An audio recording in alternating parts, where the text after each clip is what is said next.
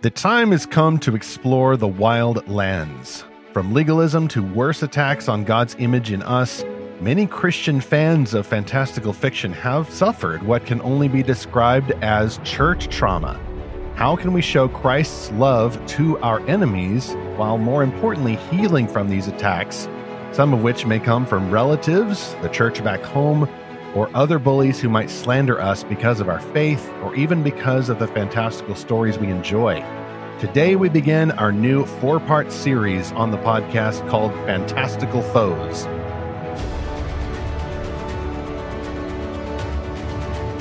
Welcome anew to Fantastical Truth, the podcast from lorehaven.com in which we explore fantastical stories for God's glory and sometimes find some healing from difficult things that have happened to us. I'm me, Stephen Burnett, the publisher of Lorehaven and the co-author of The Pop Culture Parent. And I'm Zachary Russell, and I'm back from the Babylon Bee Live conference, convention, whatever we want to call it. And not to make light of this topic today, but I have been being abused, Stephen, by a fantastical creature who subscribers of the Babylon Bee forum know as the Atomic Fart Weasel, also known as the North American Skunk.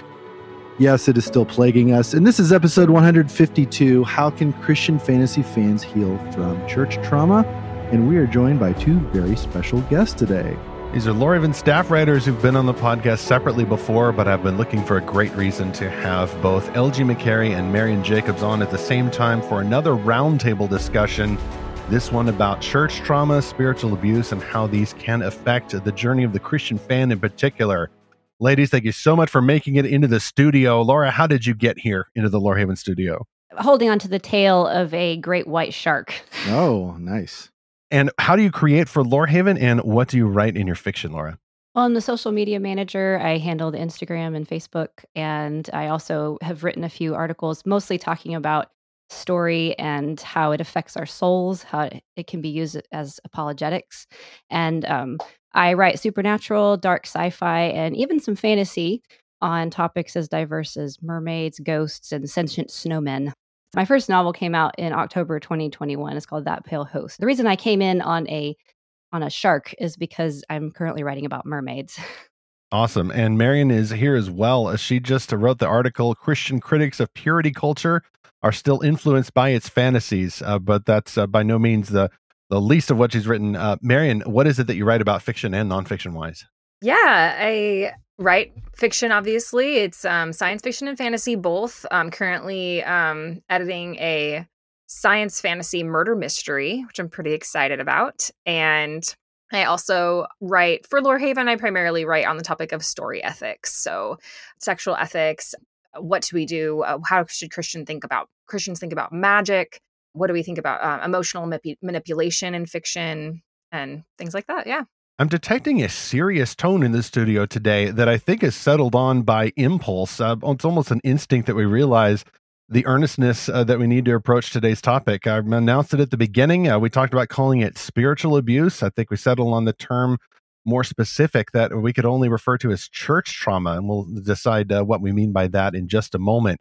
Just want to acknowledge, though, from the beginning that, yeah, it's going to be a little serious in here, folks. We're going to try to have some fun with it as much as we can, but we are dealing with some very sensitive issues that affect, of course, a lot of Christians as individuals, but our audience in particular at Lorehaven is Christian fans of fantasy and science fiction, including but not limited to folks who want to create these stories. And I think we share a lot of bad experiences with or at the hands of other Christians. And a lot of people that we know who enjoy these stories also are on a journey of healing from these legitimately bad experiences. So just wanted to acknowledge that even before we move into the first sponsor for this episode, which is Oasis Family Media, the owner of Enclave Publishing, and their next book is coming out in just a matter of weeks. It is Enhanced by debut novelist Candace Cade. This is a highly anticipated young adult science fiction set in the Asian Federation, where Lee Urban is living a lie. In a society where everyone's DNA determines their destiny, being a natural means automatic relegation to the gritty and dangerous outskirts. With the harnessed power of gene editing, the ability to create a superhuman race has transformed the world and offered the opportunity of a genetically enhanced life, but only to those who can afford it. Targeted by a hacker bent on exposing her true DNA, Lee Urban faces off with an artificial intelligence game that puts her and her lies to the test. What was supposed to be a dream come true turns into a lethal gamble of hide and seek with her genetics. Can Urban continue the act, or will the cracks in her story expose her and endanger her family? Enhanced by Candace Cade releases March 14th from Enclave Publishing, and the audiobook is available from Oasis Audio, available wherever books are sold. Visit enclavepublishing.com, and we'll have more links to purchase the print copy and the audiobook in our show notes for episode 152, or see the complete information and the book cover at lorehaven.com/podcast sponsors.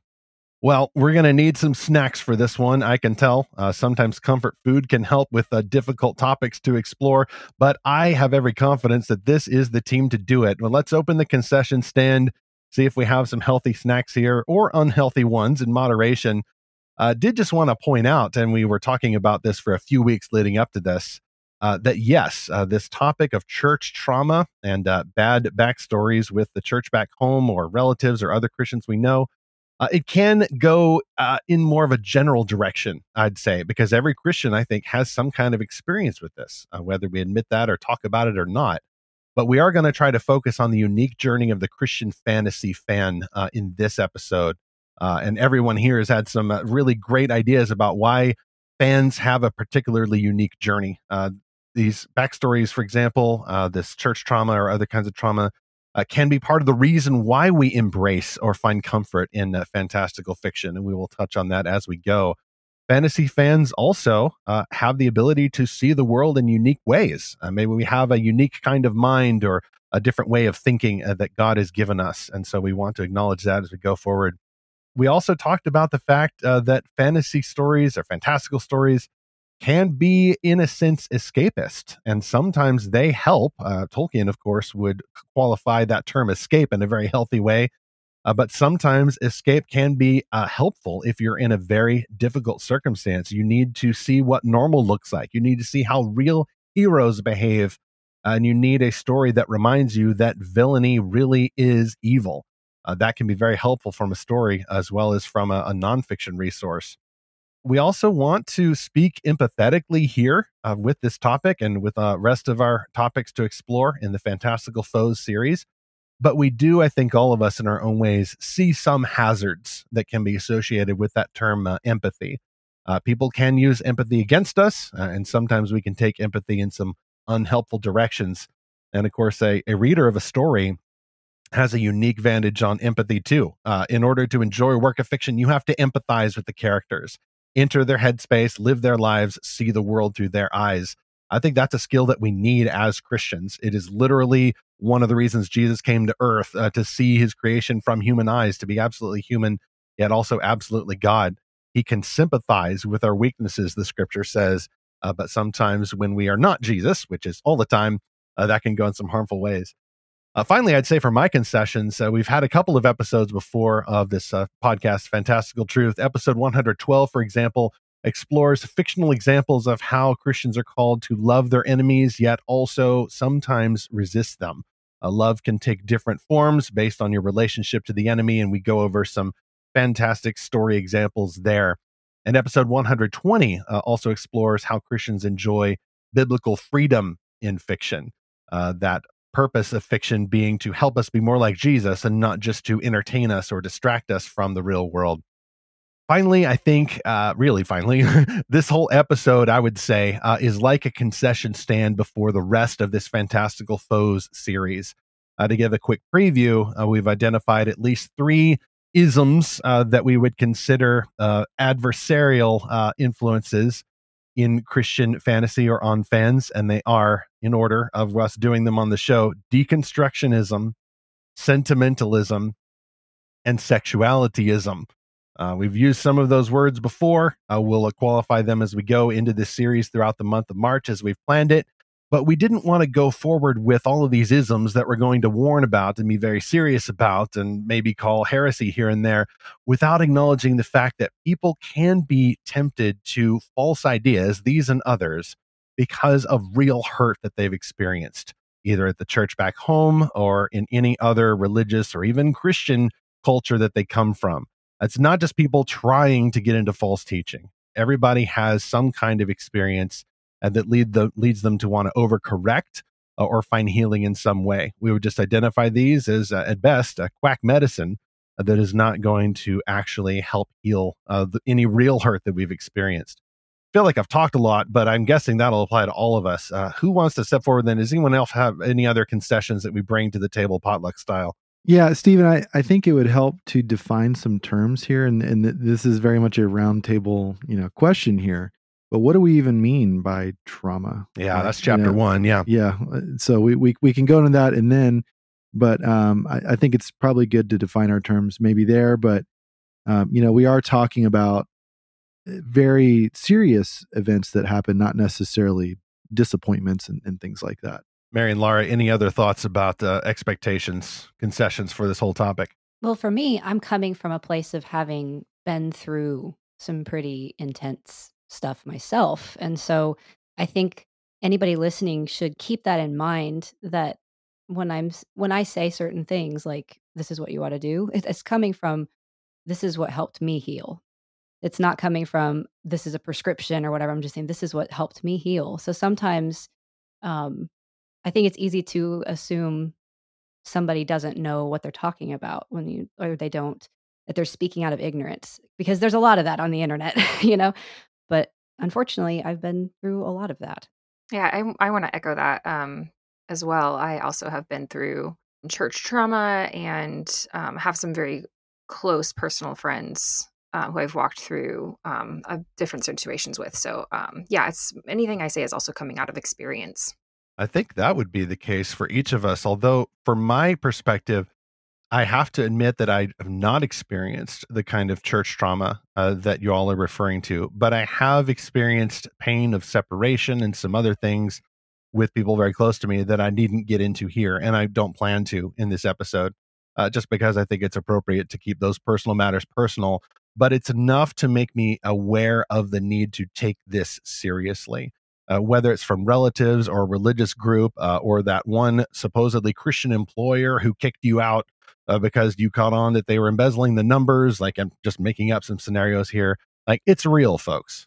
This is absolutely real. And it's not something that you dismiss as weakness or failure to forgive or any of those things.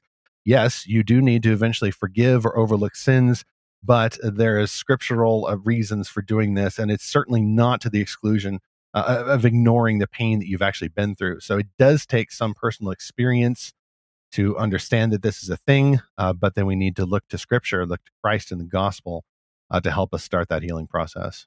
Yeah, and so just kind of back to what I was saying, I don't think we're going to get into too in-depth of a psychological discussion about stress versus trauma, anxiety versus panic, and debilitating, non-debilitating PTSD. This is not really. I could, but that would. Yeah, I was thinking that would not serve Laura anybody. knows enough to be dangerous. Yeah. Yes, and like I said, I know just enough to mess with people's heads, not enough to fix your problems. So right. I have a psych degree, so you'll be welcome on Twitter.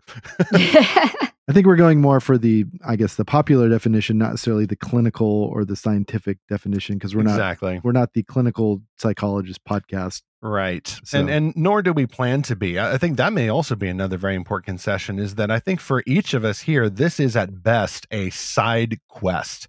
We're not running a website. We're not running a 501c3 or a podcast or even writing a lot of articles or making a career out of exposing the harm in the church or any of these things, which frankly can, I think, become a perverse incentive to find more harm.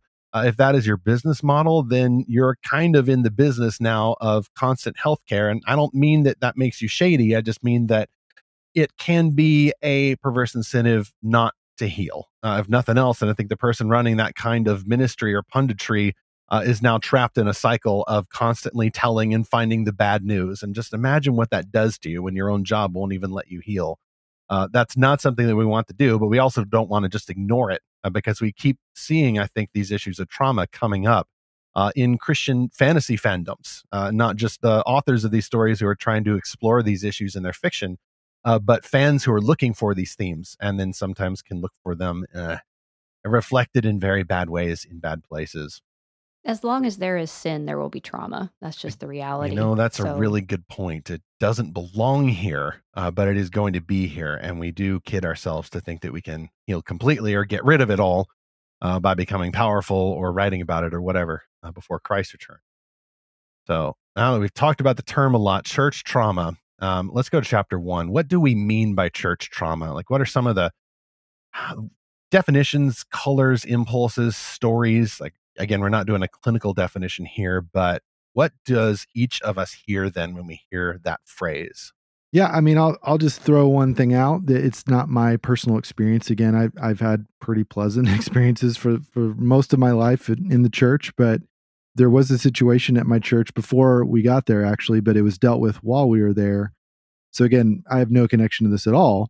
But a youth pastor essentially abused a teenager, and then another pastor didn't report it, okay, to the police, and so there was essentially, I wouldn't exactly say a cover up because they fired this guy, but it wasn't reported like it was supposed to have been, and so the victim in this case never really got closure on it because it was a crime that was committed. It was a crime that was that people pretended was consensual. Okay, I'll just leave it at that. But it was a crime, and so it shouldn't have gone unanswered. And then it was dealt with many years later when we came to this church. Again, we're kind of coming to this not really knowing what's going on. Yeah, I would say that's pretty traumatic for that young person, the family, friends, even connected to that. And I don't know how wide you want to draw the circle around it, but it's like that's a gigantic break in trust, right? To have someone that's supposed to be your shepherd become someone harmful. And so I would definitely count that as a church trauma situation. Yeah, I also think that, of course, you can have situations in which you have a traumatic event, just among congregants, not involving any church leadership, and that I do think that can qualify, especially if it's not dealt with properly by the church, or if it doesn't qualify for church discipline.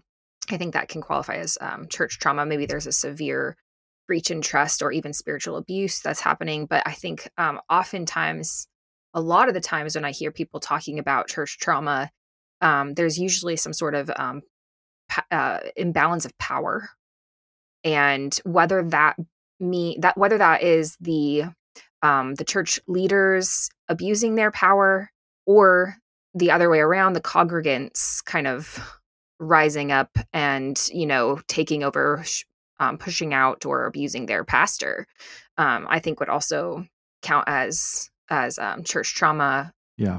I want to back up for a second here too, is I did some quick reading for this episode. Most of the time when trauma is talked about, it's in the context of a life-threatening scenario, right? So maybe someone's in a car accident or a fire or natural disaster. I don't think we're going to experience many of those in church. I mean, obviously there have been churches that have had very disastrous things happen physically to the building, but I thought about how some experiences might be someone being in physical danger during like a church event. So maybe it's like, hey, a fun county fair and let's have a climbing wall, and oops, it falls over and some people are seriously hurt by it. That would be very traumatic. Or if the church gets legally persecuted by the state, and I'm thinking even broader than just the church in the US, but churches in very highly persecuted countries, or if people are arrested or otherwise harassed by authorities. I've been an overseas missionary and I have a lot of friends that are doing that. I could sit here and tell stories all day long about this kind of thing. That's usually what I think that's not to say usually, but I think that's where the word has come from, is like those kinds of like quick, momentary, like high intensity, life-threatening events. I think what we're probably talking about is more like, and I'm not belittling this, but I think we're talking more about social kind of situations or kind of relational trauma might be a better way. Well, the kind of trauma that just goes on and on and on, where you have somebody, like either someone in leadership or a guardian of some kind. Marion mentioned a few times that the breaking of trust. You have this breaking of trust continually. and then the person maybe makes a promise and then breaks trust again and again and again. And that then could be a scenario that you qualify as spiritual or emotional abuse, even in a family relationship or some other trusted relationship. Where we talk about churches specifically is it does become more, even at minimum, like in the lowest key example, a case of spiritual abuse. You've got maybe even a false teaching or a false idea of God that's being presented in Sunday school or from the pulpit. Or somebody comes up to you and says that you're evil for reading that comic book. Like I saw not too long ago, and Laura, I want to get your thoughts on this. I don't remember who it was, and that's good because I wouldn't say it anyway. But it was a public social media post from a Christian fantasy author who was talking about a family get together in which she had to put up with people making all kinds of accusations against her for being into those devil type stories. At least her version of it was that they were saying magic is evil, and there's nothing different between Tolkien and the actual witchcraft that's going to send you to hell, and just all of this cliched stuff that's kind of outside my radar because I'm in a better church and never really experienced that kind of thing before. But it's the kind of thing I don't want to forget does exist, and it can certainly influence some Christian fans of stories or even Christian fantasy authors. They may even, in some cases, overcorrect and go like, "Well, I'm going to get them back through my story or something." We'll talk about maybe unhelpful ways in a moment, but like Laura, any other thoughts on what we mean by trauma and specifically how that connects then to the Christian who is a fan of fantastical stories?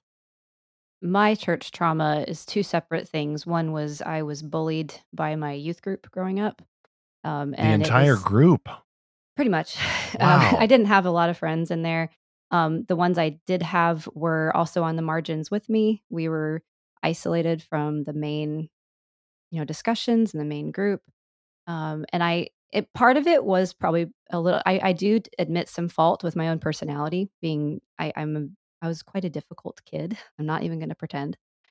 But um, that is honestly what drove me into apologetics, is trying to understand how God's people could treat me so badly. Wow. And I spent 6 years, and I actually dealt with suicidal ideation for most of high school because of it. And so it was a really difficult 6 years, and it was little things over and over again. It was death by a thousand paper cuts. It was not these. It was There was no one big moment that was awful. It was all of these little. Well, there were several that were really awful. Like the time that I told my friend, we were at an event. I told a friend of mine, like my one person there that I thought we were really good friends, and I said, "Hey, I got to go to the bathroom. Don't let the van leave without me."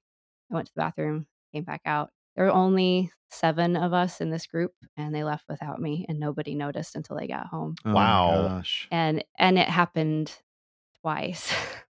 Oh, So, because people just this is the thing. Now as an adult, I can chalk a lot of that up to thoughtless teenagers.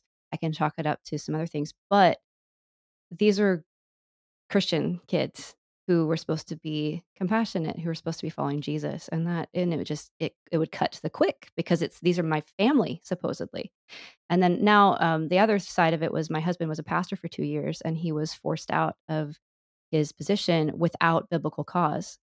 And we had to deal with the deacons and some other people within the church just really attacking us and saying awful things about us. And that was an extremely difficult 2 years. I'd say actually, really, the second year was hard. But it was specifically some of the people that were on his search committee to bring him to the church were some of the ones that wanted to get rid of us. And so again, it's it cuts deeper when abuse comes from the church, or when hurt comes from the church, because yeah, these are your spiritual brothers and sisters, right. and you are supposed to be able to trust them. You're supposed to be able to find safety and compassion from them. And when you get the opposite, it's a soul cut. It's not just an emotional thing. It's a soul deep wound.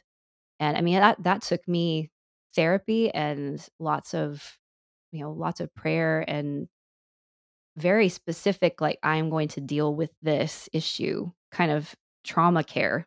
So I was actually diagnosed with, uh, I wouldn't say I was technically diagnosed. My counselor said I fit every criteria for PTSD after that mess with the church. So it's I really think it's about soul care. My husband's a chaplain, and one of the things they talk a lot about is moral injury.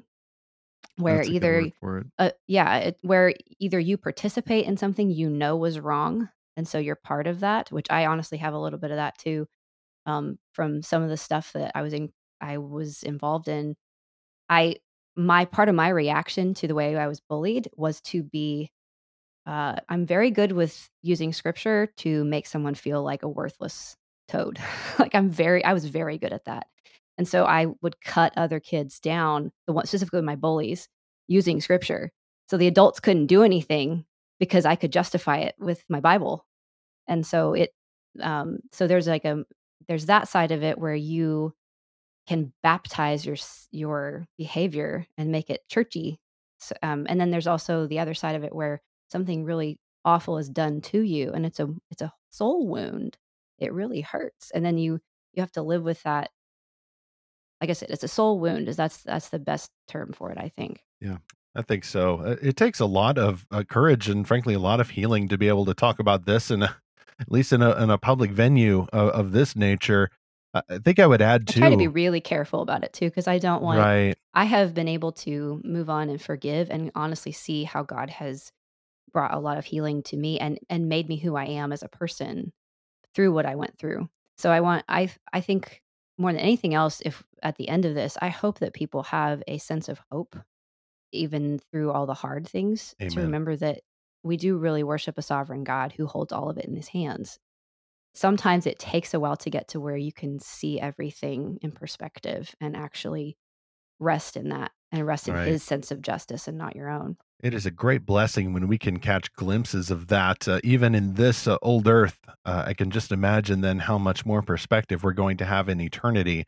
Not that that justifies every evil thing now, and not to rule out the promise in Scripture, Romans 12 specifically, where God does say that He will avenge the wrong of someone who has not been forgiven by Christ. Like, that is definitely a truth. You've got to have God's righteous wrath in there, but our responsibility is to look for healing. Just as you said, I think also what counts, I think, is that when we're talking about this kind of church trauma, the kind that specifically Christian fans can react to, yeah, it is that ongoing thing. It's not like, the church had an earthquake or an incident of persecution. Like a healthy church can bear up under those things.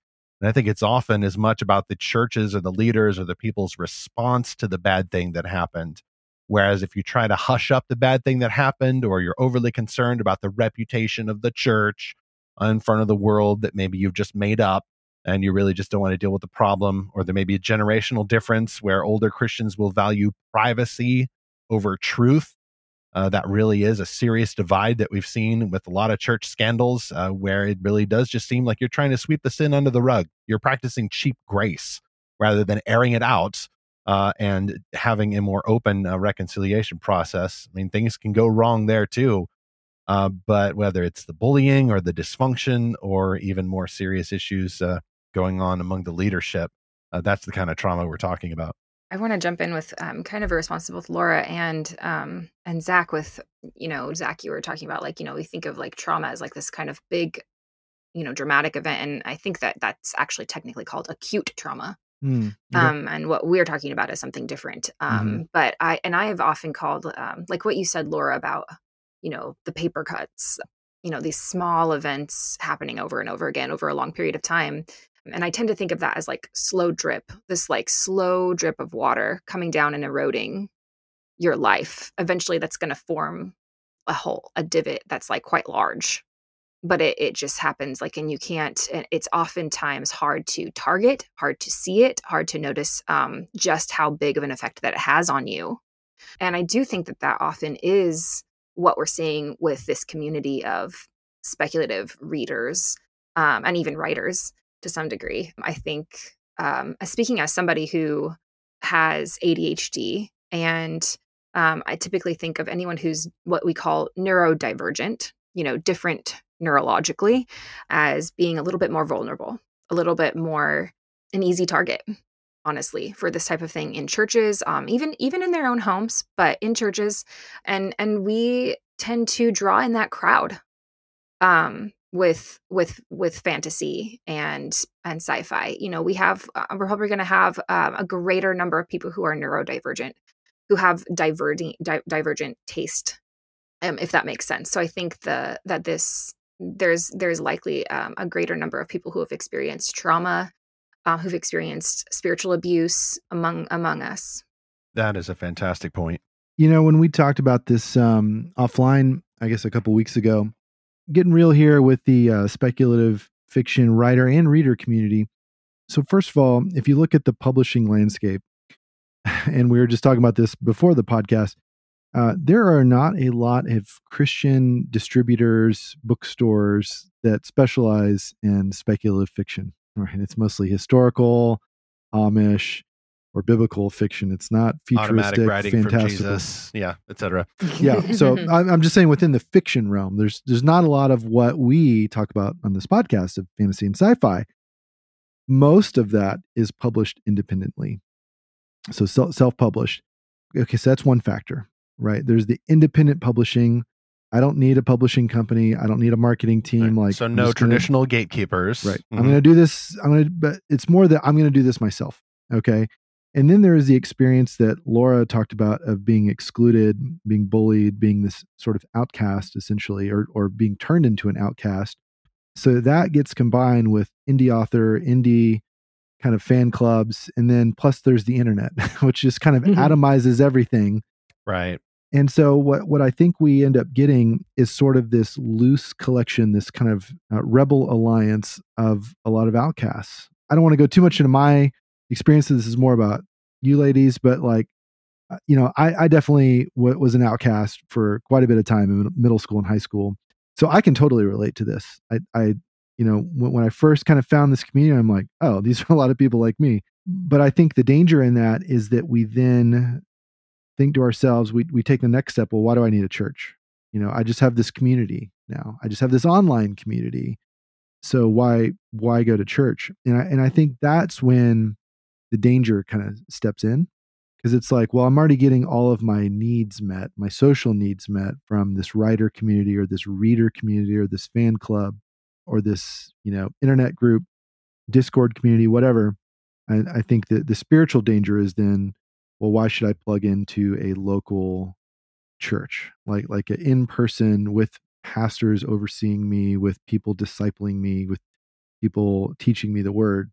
Well, the blunt truth is you're not getting all your social needs met. You're not. Right. If all you do is talk to other people that are like you are not getting what you actually need. You're getting what you want, but you are not getting what you need. What you Right. need, we need the diversity of the body of Christ. And it's so important.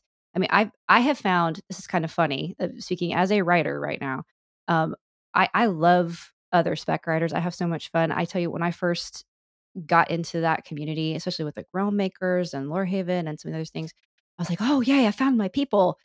And then, what's really funny is I have found that I actually, some of my biggest encouragers aren't into that at all, do not understand a thing about what I do not read what I write, but they are so excited, they're so proud of me, they love me, and they know my heart, and they know what I need. And I found them in churches, and I found them in Bible studies outside, like with, parachurch stuff. And if I was so focused on this one little community that looks like me, I would miss the blessing that I had gotten from these wonderful friends that have just poured into me. And they have no clue.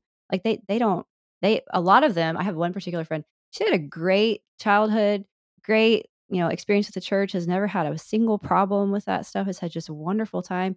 And she has just poured into me like, this is what the church should look like. Let me show you what love from the body of Christ is supposed to look like, and so I think we tend to get into our little tribes and stay there, and we're not meant to do that. We're meant to interact with a lot of different kinds of people, and there's healing in that. Yeah, and we'll talk more in the next chapter about some harmful ways that Christian fans can respond to that kind of trauma.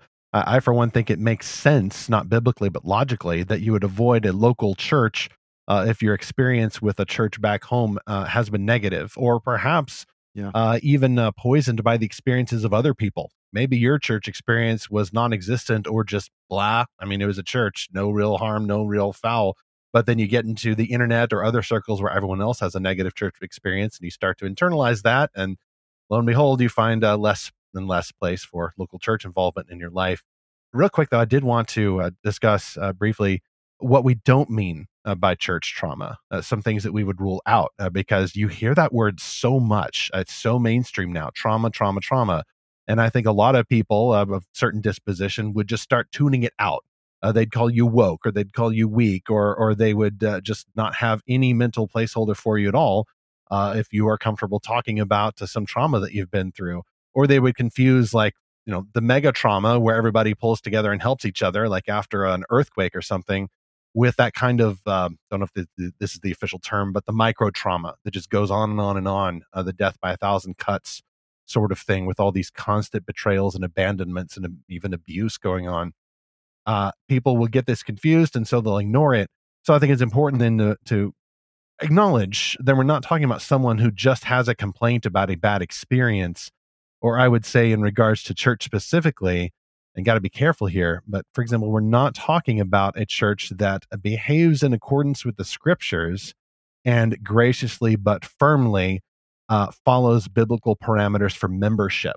Someone who's been church disciplined for failure to repent from a pattern of ongoing sin, for example, has not experienced a trauma. They may experience separation, but scripture does talk about separation as a necessary process in order to bring people to repentance. I mean, God sends Adam and Eve packing out of the Garden of Eden. Did they feel traumatized? Probably. Was it necessary for their good to show how serious their sin was? Also, yes. Not sure how we can discern those in the lives of our friends or our own lives. I think it's just important to note that not everything people call trauma is a trauma, even if you're talking about churches. Like, I have a hard time talking about stuff as using the word trauma. It really took going to therapy and actually being told, no, this does qualify, because I really don't want to be this person that puts that label on every little thing. I want to make sure that if I've been wounded, that I label it appropriately. And I think it's really easy to, especially internet culture, everything is awful and everything is devastating and everything is going to destroy you. That isn't true. We are actually far more resilient than that. I understand also when Marion was talking about, we have a lot more neurodivergent people within the spec community. I think that's definitely true, and they have. I speaking based on experience with several family members and several good friends who are on the autism spectrum and various other issues. There's definitely some things that make them more sensitive and more easily wounded. But that's a situation where other people in the body should be being tender and gentle with them and holding them up. And talking about the weaker vessel, like I'm talking about women most of the time we say that, but you can consider some people like they have a weakness because this hurts more because of what they've been through or the way their brain works or whatever. So it is individual to a degree, but it also is. I think trauma can get overused really fast, especially on the internet. Absolutely. The Isaiah 42 prophecy about the Messiah in verse 3 says famously of Christ, a bruised reed he will not break, and a faintly burning wick he will not quench. He will faithfully bring forth justice. Marion, I think a lot of people who've been through some kind of church trauma or separation or abandonment can really resonate with that. And it seems to be implicit there that there are some reeds that are bruised more than others. And while the Old Testament and New Testament are very clear that all are sinners and must repent, it's also very clear that there are symptoms of sin in the world that can lead people to suffer through no fault of their own. Absolutely. Yeah. And, I think I used to think that if I am more vulnerable because, with something like ADHD comes what we call rejection sensitivity dysphoria and other things like that. That is these things and more. There are like emotional symptoms to having autism or ADHD. And I used to think, well, it's just my fault then that this hurts so much. And it wouldn't have hurt that bad, or they wouldn't have picked me if I wasn't like this. So this is just my fault. In reality, the opposite is true. It's like if somebody walked up to this, injured, bleeding, wounded dog and kicked it. It's actually worse that they actually target, probably subconsciously, target people who are already wounded, already vulnerable, and then hurt them more. Well, anybody who's been bullied knows that if you are down, they're going to kick you. Right. If when you're already down, the bully's going to kick you. Right. Sin Right. be That's that why you way. learn to not show weakness, and you learn to pretend that you're okay. And Yep, you wear that shell. Suppression. Yeah. I'm using some jargon here, but there is a fact behind what people say. They're suppressing their feelings. And it's one of the most discouraging things that I see. My wife and I have been doing foster care before. And one of the most discouraging things you see is a person who has been through some kind of constant trauma, abandonment, or a parent died, or maybe there's some other thing going on, some difficult family situation, and you just see where they have scabbed over their own wounds so much that they've not dealt with the infection. And in some cases, that person is just kind of going through life and hitting their marks, but doesn't experience the joy in life. It certainly is built up an immunity to gospel influence, because ipso facto, it's just the way things are. Just keep going. It is what it is. And then, of course, the other problem you have is someone deciding that, doggone it, I have been trodden upon so much, I have been at the mercy of abusive power, that now I'm going to become the power, and no one's ever going to hurt me again.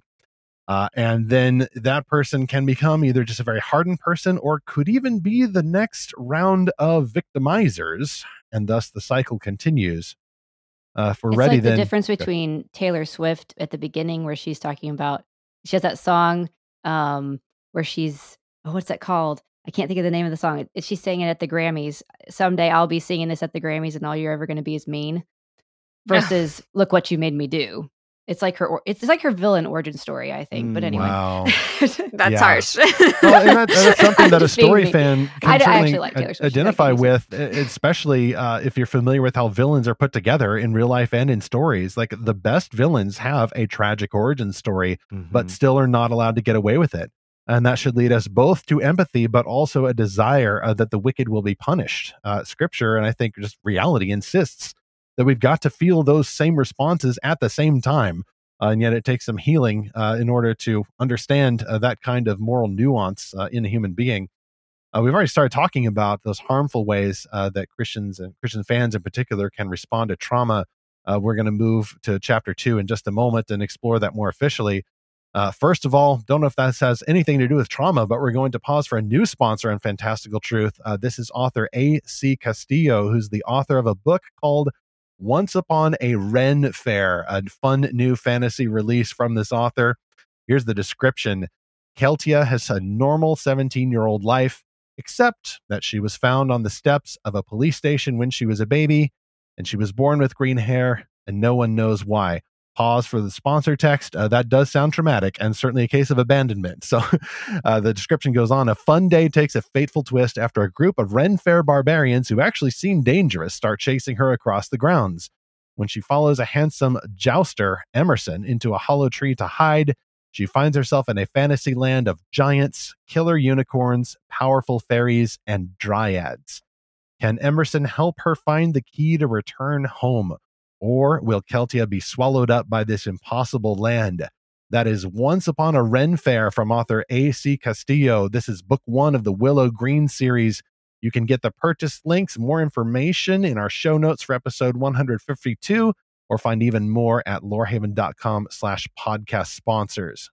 So back here in the real world, where we've not been thrown into the magical land, courtesy of a Ren Fair portal, Chapter 2, how might we respond in harmful ways to real trauma? So we're not talking about trauma we've made up or caught wind of on the internet and then trying to be a hero to all those other victims out there. We're talking about real cases of that death or wounding by 1,000 cuts trauma, sometimes even in the places where we should expect safety, which is God's house, or even our family house or other safe place. Real quick, I did want to note that I think this makes church trauma unique from other kinds of trauma. You may have suffered some abuse, volunteering at the Lions Club, although that sort of thing definitely doesn't make a lot of headlines. And maybe statistically, there's more reported abuse in public schools or a secular institution or something. But I think Christians ought to look at that and go, okay, maybe the media, if we're just talking about the media, maybe they need to also pay attention to abuse in other places. But as Christians, we kind of expect the bad people to do bad things, right? I mean, they're not Christians. So they're all, we just expect that they're going to do this stuff. But as we've been saying earlier, church is supposed to be different. It is supposed to be the place where you are safe and there is trusted leaders and trusted relationships. And when that doesn't happen, it makes sense that we would overly focus on the church, especially if we've been through that story ourselves. And then maybe we focus so much on that terrible circumstance that it affects everything we do, or even the stories that we enjoy, or for those who enjoy creating the stories, some harmful responses to trauma can get into the fiction. And that's really where, as someone said earlier, the rubber meets the road here. Zach, what harmful responses have you seen to trauma in general? And then maybe more specifically relating to some views that we see spread around the Christian fantastical fan community. Well, there's a cartoon mascot that'll express this perfectly. It's Queen Whatever I Want to Be, or however you're supposed to say it, from the Lego movie, right? And she has this whole song about how she's not really this evil villain that will imprison your family, and she's unconniving, unmalicious, and all these other unnasty. So she's got some kind of origin story, I assume, for being not evil, but all throughout that medley, and it's just an amazing music video. If you haven't seen it, go watch it. But she's made out of Legos, right? So she's turning in all these weird shapes and things, and talking to Batman for whatever reason. Batman's in this, and I think that is one of the number one temptations for people that have been through church trauma, especially that are in these creative communities like SpecFic as writers or readers. Marion, I thought you had a really good line earlier that we're talking about the continual violation of trust. So I think, my unprofessional opinion here is that we mostly get our identity through relationships. Relationships and duties, I think, are the two ways that we mostly are meant to get our identity. So when you have one or both of those things broken by traumatic church experience, then people have a very real loss of identity. And what can be the temptation is to recreate that identity in taking the form of something else. And we're going to talk in our next few episodes about some of the major dangers and how these take shape. But that is such a big one, obviously, is sexual and gender identities. Again, we're not going to get into that too much today, but so many of the books now that have come out since Harry Potter, it's not simply like, oh, what character do you like or who do you identify with? It's like, take this quiz and find out which house you are and what personality you have and which Enneagram number you have and which Myers-Briggs you have and which Big Five you are. It's everything is so geared toward that now. It's like, find your identity through this or that or that or that. And I think it's like the natural outgrowth of something that went on in the church about 20 years ago, which we were really obsessed with these spiritual gifts inventory tests. And there was the shape one, for example, that was like this really comprehensive one. And I don't necessarily have a problem with any of this. But my pastor at that time said something really wise, which was, if you want to know your spiritual gifts, find them through serving. Like, serve in different ways and see where the Lord is empowering you. Don't just take a test and then just trumpet that everywhere. Like, oh, these are my spiritual gifts. And I think the same thing happens with identity, that we try to put our identity together through all of these online resources, particularly. And it's very devoid of actual relationships. And so I think it quickly devolves into kind of self-obsession and narcissism. So I'll stop there, but I think that's kind of the endpoint danger through a lot of this. Now, again, I'm not necessarily blaming anyone that's getting caught up in this, but I think that's the danger to watch out for. So I was homeschooled. I grew up in a very conservative community. My dad is more the sci-fi fantasy lover in our family, so he always had Tolkien, and we watched Star Trek together. So I grew up with that side. My mom is very much more into nonfiction, although she's been reading a lot more fiction lately, which is kind of fun. But that I loved Frank Peretti. I loved all of these, spiritual warfare books and things like that. And there were, I don't remember a ton I remember it more now as an adult, what I've seen at homeschool conventions or heard speakers say at homeschool conventions. But the thing that people worry about so much is, well, what if you dissociate from your real life to the point that all you do is live in a fantasy world all the time? That's one of the things that a lot of, I think that honestly, that's where some of the Harry Potter mania, like that fear of them, came from. It's like, oh no, what if they're actually going to be a witch? Well, I mean, I have other issues with that series. I just to me, it's like, I don't think. I mean, you can go around yelling Avada. How do you say Avada that? Kedavra. Abracadabra. Don't say it. See, It's an unforgivable curse. But like, that's the Oh, thing. I sorry. can go ahead Say running around and Wingardium do that, Leviosa. but it's not going to actually do anything, you know. Nah, And it's Latin. Wait, I just got turned into a frog. It's just Latin. No, that's not the frog turning one. got I better. turned you into a newt. Amateur. I got better. Yeah. Yes. But yeah, I think that there is some very real issue with that, though. Like, if you look specifically in the cosplay community, not to be mean to anybody, but there are some people that take it so seriously that it's their entire world, it's their entire life, that fantasy realm that they're so attracted to.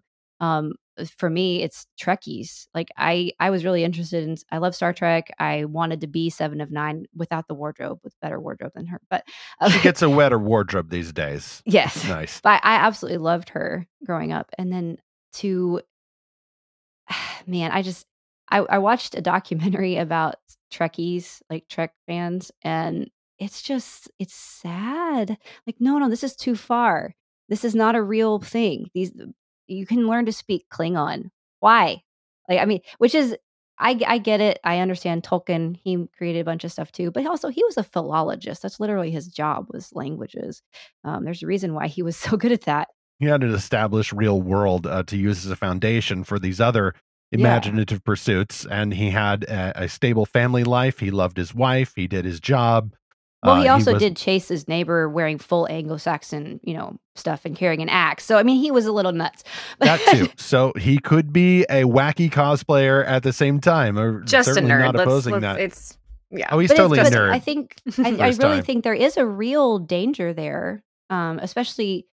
I've seen some people delving so deeply into Harry Potter and into the little tiny details. It's like, I think that level of literary analysis should be reserved for scripture.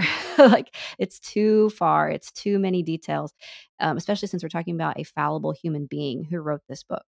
Like, you can't assume every line is perfectly written for a specific reason. And I do It think also that goes is a to show very they don't real understand danger. much about the editing process. Yeah, clearly. Right. But it's just, I think it's important to acknowledge that can actually become an issue. I think it's mostly a panic thing on the part of parents who don't like that type of stuff themselves. Mhm. But that really does happen. There are people that Yeah. retreat Yeah. to fantasy for their own safety and their own, like, I feel safer here with my My Little Pony or whatever. So, Yeah, I think, but that's a mislabeling of what the real problem is. For parents to be like, oh, well, I'm afraid, of this, fantasy for this reason, when in reality, it's a very simple answer. That's obsession and idolatry. And the way that it's cured is through loving Jesus more. And so to say, oh, it's the problem, the problem is Harry Potter, like, maybe that's a particular temptation for the child, but so would any really good fantasy book. It's not just this book. I think, or Star Trek, or whatever the case may be. The answer is this an idol? Are you obsessed? Like, and is this your identity? Being an ADHD kid, I was not a reader, and I struggled to pay attention, and for it to, and I have a confession to make that I still have never gotten all the way through Lord of the Rings because it's so boring. And Oh, you're canceled. but yeah, I know I got canceled, but this is my brain. And so not until I got Harry Potter in middle school did I become a reader. And I'm very grateful for that. But there was a time I remember exactly where I was sitting in camp, listening to a sermon, and they were talking about idols. And I just remember being so convicted that Harry Potter had become an idol in my life. I would like spend all my spare time going on like Harry Potter websites, taking Harry Potter quizzes. This was like very early, like, quiz kind of website phase of the very early 2000s, or even like, 99, something like that. So very early on in the internet phase, but I knew in that moment, yes, this is an idol to me. And I changed, and I was a middle schooler, but you just have to, not all middle schoolers are going to be able to detect that in their heart. Some of them may not be saved, or high schoolers, or adults, honestly. And that's what parents are for, is to just say, hey, like, it's fine if you want to read this book, but where are your priorities? What do you love more? What is your identity? Your identity is in Christ. Yeah, well, and just taking away the books or the movies or the video games or the comics, I mean, that's not solving the root problem. I think that's just a Band-Aid that it's very tempting to put on it. And maybe it's like, okay, this needs a timeout. And Right. that's fine.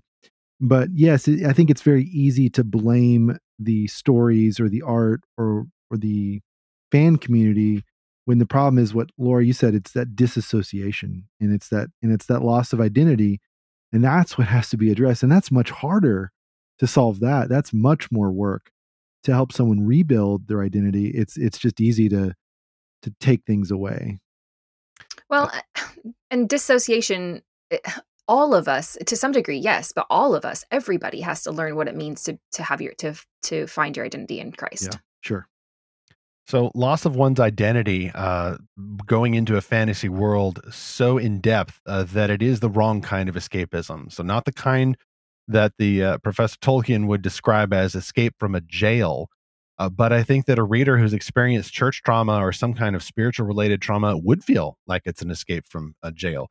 Marion, you didn't mention this, but I can think of a few cases where some Christian fans I've encountered would say that yes, they found a resonant theme in Harry Potter of escaping from the cupboard under the stairs to go off into this magical world of danger and purpose and prophecy and destiny and a real life villain to fight. It can be quite exhilarating. And in light of the gospel, you can see certainly the parallels that J.K. Rowling was incidentally, if not intentionally, drawing from, just as you would any other story that hits those major beats of the biblical hero's journey. Only we would see that the hero is Christ and not the person himself. More on that in a moment.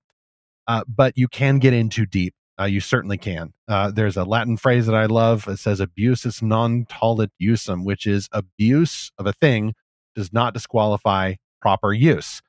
We do not deny the goodness of the gift by saying that, hey, people in their pain and or their sin can turn it into a sinful tool to draw them further from Christ and not closer to him. You can enjoy the reflection of the common grace so much that you miss or ignore the specific grace of the gospel, and that's a big issue with trying to find your identity in a story or in a fantasy world, and can indeed lose track of reality. But I kind of get it. If reality is traumatizing you, then where else are you going to go? There's another issue that I see, and I've already moved to this one. Specifically, I mean, this could be, we're not a writers podcast, but I do see this happening sometimes in some Christian-made fiction or fantasy that I see. And once you maybe see the pattern here, it is very difficult to unsee it. And I don't want to psychoanalyze anybody. We're certainly not going to name any names here. That's not the point, just to nag at somebody. But I can now sometimes read a back cover of a book, and I think this is an author who's trying to seek some form of healing through the act of writing and publishing this story. And Zach's phrase in a previous episode really brought out to me how this can be harmful, a harmful response to trauma. Because how did Zach say it? He said something about the idea of therapy is that you are investing time and often financial resources in enlisting the aid of a professional to help you work through these issues out loud in a safe environment and heal, seek healing. You are paying this person. And the way that Zach said it is that if you're a creative person who then is working through those issues through a story that you're now selling for others, you are now enlisting readers to pay you for your healing experience. And maybe writing a story can be a very healing thing, but does it need to be published necessarily? Sometimes that attempt to seek healing from trauma can become propaganda, and I'll talk about that in a moment.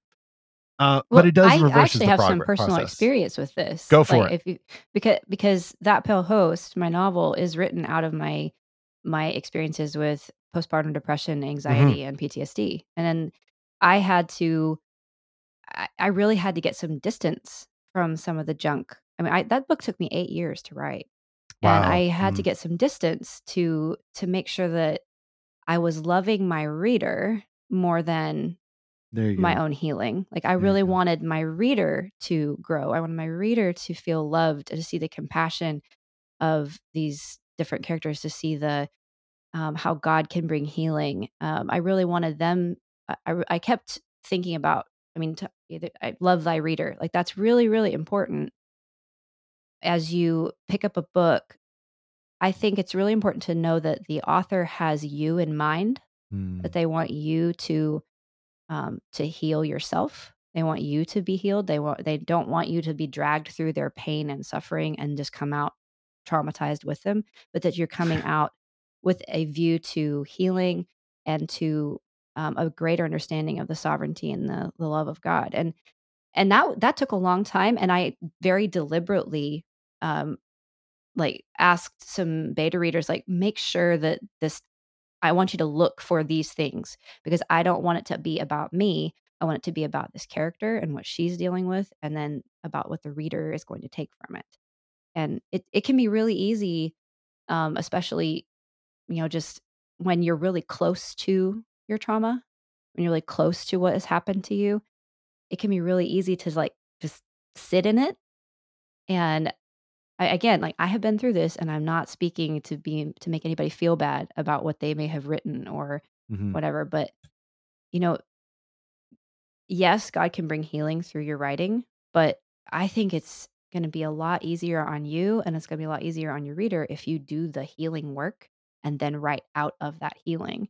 I mean, 100%. sometimes it's both, but like, I really think Right. God brought a lot of healing to me through that story too. But I feel like you should write out of that healed space.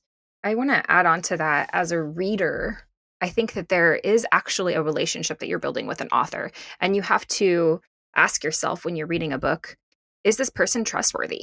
Right. And Right.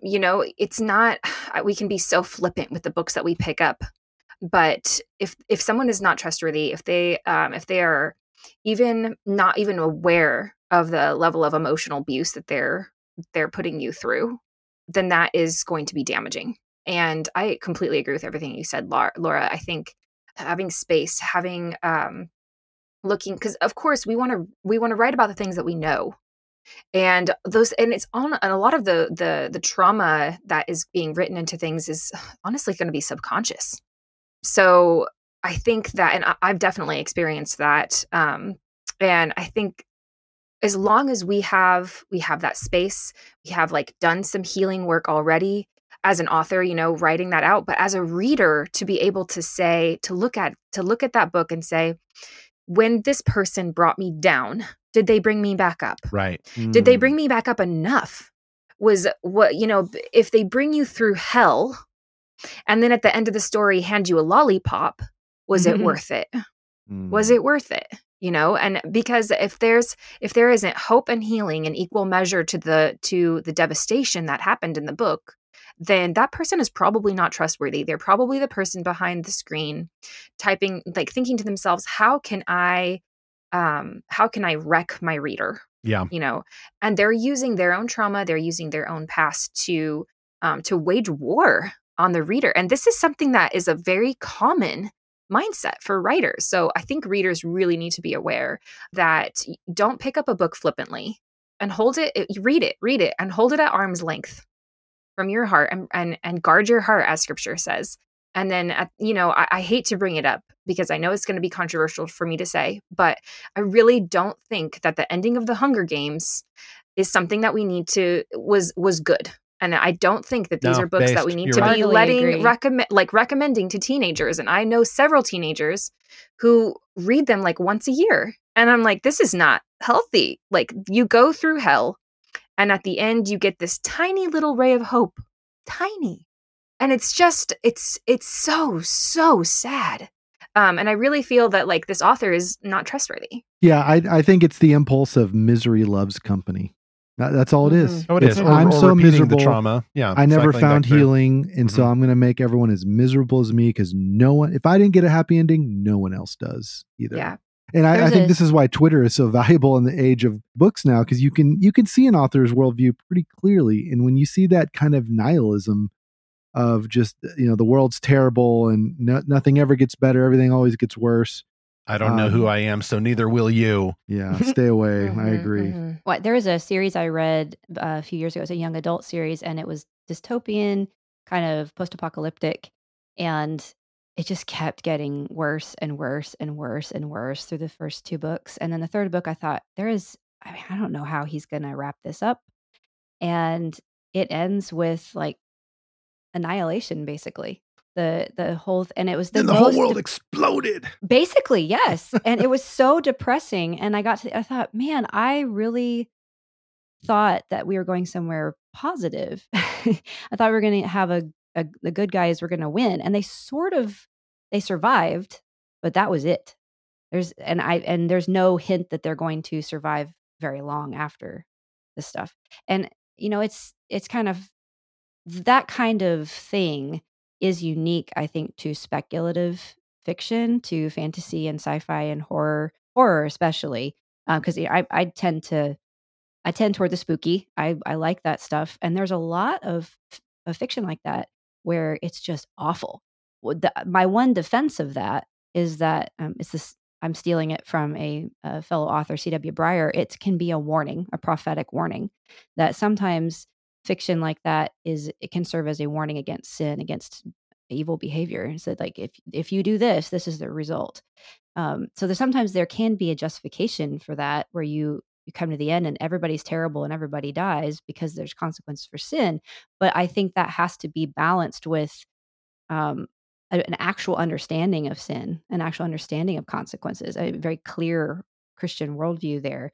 And I think if that is all you consume all the time, that's another thing. That's another thing too. It's not just scripture. Like, are you consuming as much scripture as you are consuming Harry Potter and Star Trek and all the other things?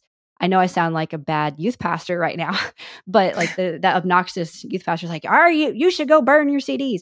No, I'm just saying what you read and what you love shapes your soul. As I have said on Lorehaven several times, it shapes your soul. And so if you're consuming a lot of fiction that is shaping your heart in a bad direction, then why are you surprised that your soul is being shaped in an ugly way? And so I think as Christians specifically, we just need to have, you're right, Marian, we have to have a very strong awareness of what we're reading and what it is teaching us and how it is shaping our hearts. Yep. Marian's written some great articles about this before, specifically about that issue of not wrecking the reader. Like, I'm going to wreck my reader now. I'm going to have them bleeding their hearts out over all these character deaths. I get really tired of that corny cliche, and I do think, in part because of your articles, Marian, that there's a real toxicity there that I don't think is cute at all. I think that if we're going to talk about how much trauma we've got, then we need to start moving in more healing direction rather than just wallowing in it all the time. Even if it's, quote, just fiction, unquote. I think, though, there are a lot of authors who would defend themselves and say, I'm not trying to wreck the reader. I'm not trying to hurt the reader. Like, I'm trying to help the reader. But this falls into maybe another trap that I've seen, and maybe not so much up close. Well, it happens with secular fiction for sure. But even some professing Christian authors, I think, can fall into this. I call it, I think, the hero for hire response to trauma. If they're not hiring the reader to do their therapy for them by reading the story and resonating with their journey and all of that, then they maybe think themselves healed. Maybe they've gotten a hold of something that really felt powerful for them, that we might call deconstructionism or sentimentalism or sexualityism, which we'll explore in future episodes of this mini-series.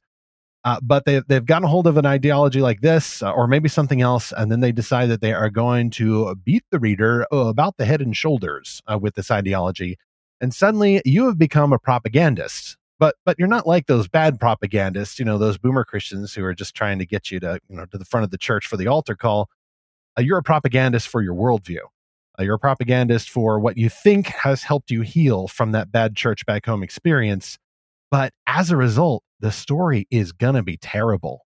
You're right back in there to kind of this inverse sentimentalism where it's no nuance at all. The poor heroine is a self-insert. The evil villains are just a villain insert from your own past. And you think it's fiction, but it does come from a place where the author is clearly not healed from these things, and now is trying to enlist the reader in an outrage fest, I suppose. And so maybe it is a kind of an issue of trying to use the reader for therapy as well. I must say, though, that these are not the kind of books that we're going to review at Lorehaven, because the back cover will usually give it away, folks. And we don't do vetting of authors to see whether their confession of faith is genuine or anything like that necessarily, although that might be a good idea. But we do see occasionally some submissions at the Lorehaven review queue where it's very clear just based on the description, like, oh, this is propaganda. And this does not make me feel like the author is a trusted, firm hand that can guide me into a story world that challenges and yet pleases all of us.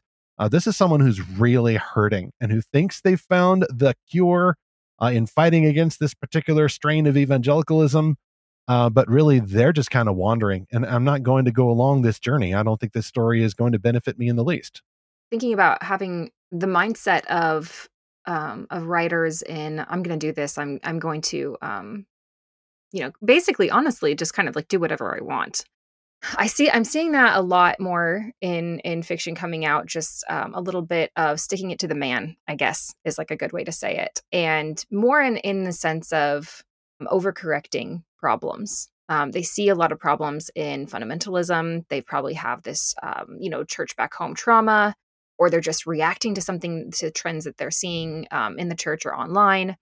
And they're saying, I am not going to abide by your rules. Stop telling me what to do. I'm going to do whatever I want. And there's an overcorrection aspect, which is honestly human nature. I see it all the time in so many venues and so many spheres in which they say, it is okay for me to put all this content or all of this whatever in my stories. But honestly, I think that anyone, even if they're not a writer, is going to have the temptation they have trauma and they need to correct away from that. They need to move themselves away ideologically and away from that trauma and away from the people and what they represent. And I think that's where we get deconversion. I think that's where we get, a lot of the unbiblical themes that are coming out even in Christian fiction. And I think I've even heard this said in the microphone at Realm Makers, which is, if any of you don't know, is a Christian writers conference. Basically, to paraphrase, like, don't let anybody tell you what kind of sexual content you can have in a book. Do whatever feels right for you. And it's very much a reaction to those people are telling you what to do. You do whatever you want. And it's an overcorrection. There's no wisdom involved in this. There's no like stopping and saying, but what does the Bible say? And they see really sometimes it's genuine. There's harsh condemnation towards certain types of fiction and certain types of content in fiction, and they're reacting to that, or they're reacting to something that they've experienced in church. And I think that's why this is common. This is human nature to do this, to overcorrect. I think that's why the Bible does say, stay on the narrow path. Like, do not turn to the right hand or to the left. That's a very common phrase that's typically found in the Old Testament. I think that's saying, don't overcorrect problems. When I was growing up, I grew up in a very conservative, very traditional, very carefully, like my mom was very careful about what we were allowed to watch, what we were allowed to listen to, what we were allowed to read. And then I went to college and I want to say it was like a month and a half. I had only seen 2 R movies, I think, by the time I got to college, maybe 3. One was The Patriot. So it was like historical. That was the way it was justified. And that's okay because America wins. America. Yeah. But like they had The Matrix. It's for America. I'd always wanted to see The Matrix, and they showed The Matrix a school event, and I went to go see that. I was like, this is the coolest movie ever. Oh my gosh. And I just loved it.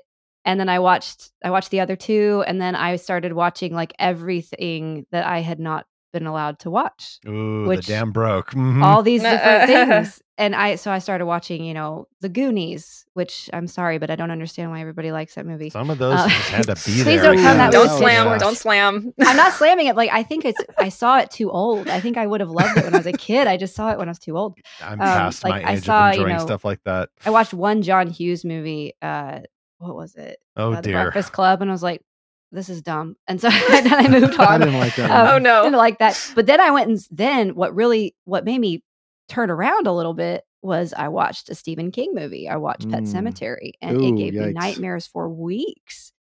And I thought, wait a minute, I think I'm going too far. I think I'm putting stuff in my brain I shouldn't put in my brain. And I've read some Stephen King. He's an excellent writer. There's a lot to admire there, but he hates God, man. Yeah. And you Yeah. have to go into you have to be really careful that you don't go crazy and go wild into I'm just going to do what I want, because there be dragons that will stay with you a long Yeah. time.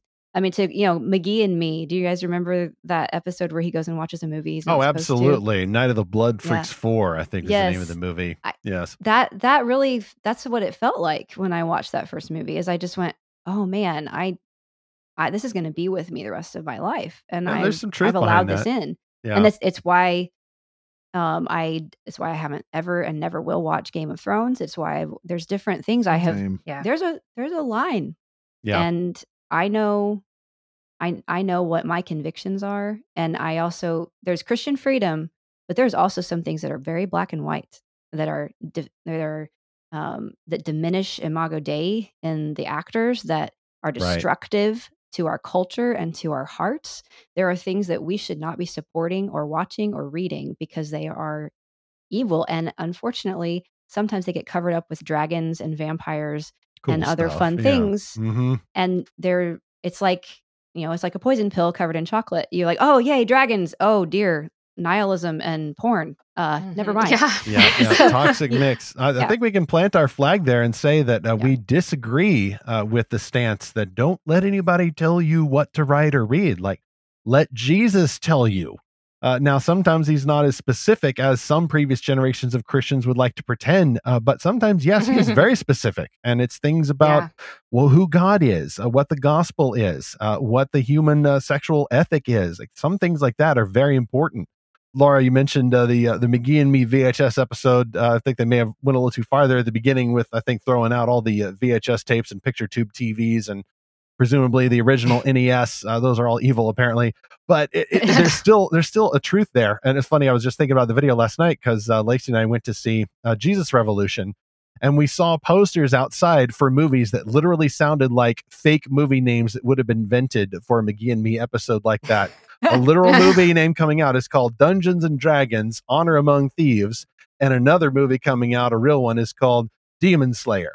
So all of those fake movie names are actually real now. And I don't know whether or not you should see those or not, but hey, maybe not. Who knows?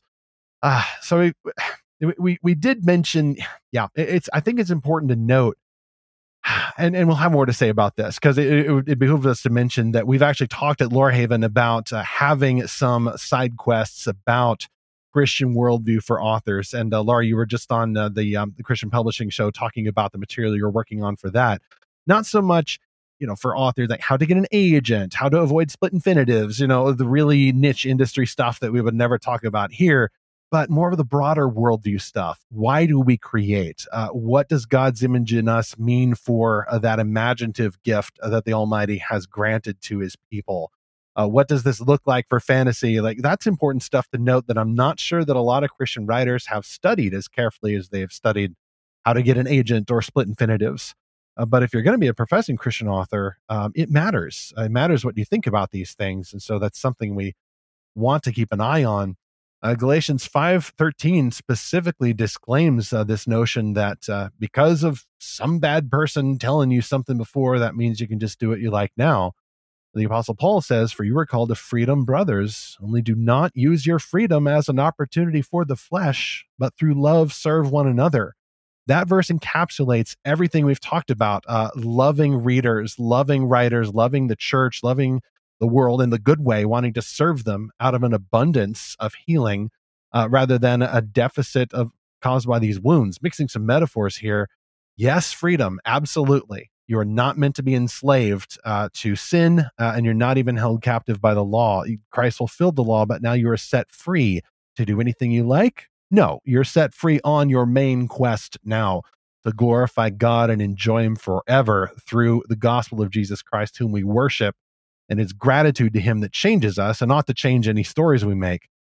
If we're seeing the lack of change in stories, I think it's right to be discerning and even concerned about those.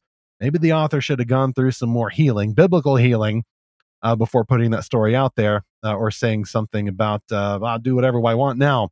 I forget who that was, but it is a strain of thought that I see sometimes that represents a lack of maturity, and that doesn't mean I'm going to cancel that person or ignore their book or rag on them on a podcast. But it does mean that I'm going to view this as at best a growth stage. You're still growing. You're still developing the craft and developing the personhood, and hopefully resembling more and more Jesus Christ. It doesn't mean you're lost or you're hopeless or I'm going to cast you out again. But it does mean that I'm going to pray for you, feel some sympathy, and then hope that you find some healing, maybe before that next book. Maybe a gentle, faithful listener, that next book is yours, and maybe you indeed want to go to Realm Makers, the conference that occurs every July, this year back in St. Louis, Missouri, and our third sponsor for this episode. Hundreds of writers who create fantasy, science fiction, and other stories will join the Christian-led organization for its 11th annual conference this July 13th through 15th in St. Louis, Missouri. Authors can register at realmmakers.com for the event. They can choose to attend in person at the Sheraton Westport Chalet Hotel or live streaming on the dedicated Realmsphere social network. Co-owner and CEO Rebecca P. Miner says, "We at Realmmakers have enjoyed the privilege for over a decade of connecting Christian creators to one another and to opportunities in the publishing marketplace. We're not just about bringing expert faculty to the conference for teaching, although that's one of the pillars of what we do. We've also discovered that a writer's success is tied into relationships one way or another. The annual conference offers a supportive environment where authors can take the next step in their creative journey. You can register now for the 2023 Realm Makers Conference, either in person or live streaming. Go to our show notes for the link at episode 152. Go to realmmakers.com to get there directly, or you can learn more by going to lorehammond.com/podcast sponsors.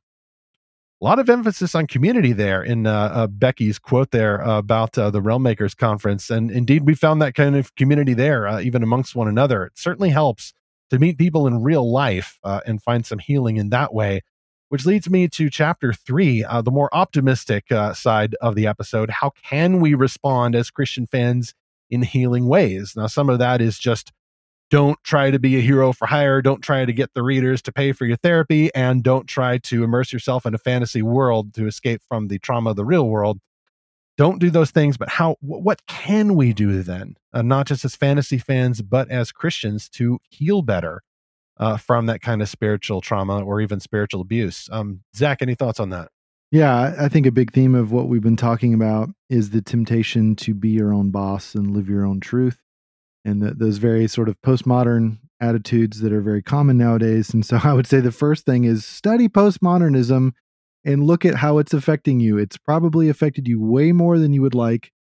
I think about this a lot in my own mind, just like, how has it affected me? Be transformed by the renewing of your mind, as it says in Romans 12, and primarily through scripture, okay, not just through sociology or something. But I think we do have to kind of analyze the spiritual environment we're in at times. And the second thing is, in response to what, Marion heard at the conference, unfortunately, don't let anyone tell you what you can or can't put in a book. I would say, turn away from that, but let wisdom guide you. Read the book of Proverbs. Just read that every day. Read just whatever day of the month it is, read that chapter. It's an easy hack right there for Bible reading. And love the Lord and love your reader as yourself, as Laura said. I think that's pretty foolproof way. And then lastly, kind of like my first point about studying postmodernism, I think we need to really take a close look at times at the liberation gospel. Honestly, just a very false gospel that shows up in a lot of different ways, both spiritual and more political. because this is kind of tied into postmodernism, just this idea of just throw off the shackles of oppression. And whereas oppression is sometimes just language that people use, and oppression is not even like tyranny, like actual authoritarian dictatorships, but just normative language that people use.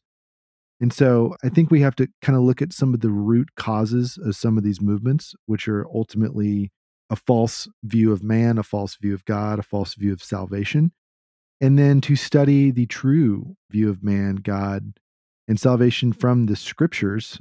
There's this myth that people say a lot, and I propagated this myth as well, so I'm not going to hate on anyone here, but did you know that bankers never study counterfeit money? They only that old look chestnut. at true dollar bills, and just over all day long, they're just looking at real dollar bills and memorizing everything. They never even worry about counterfeit money because there's too much of it.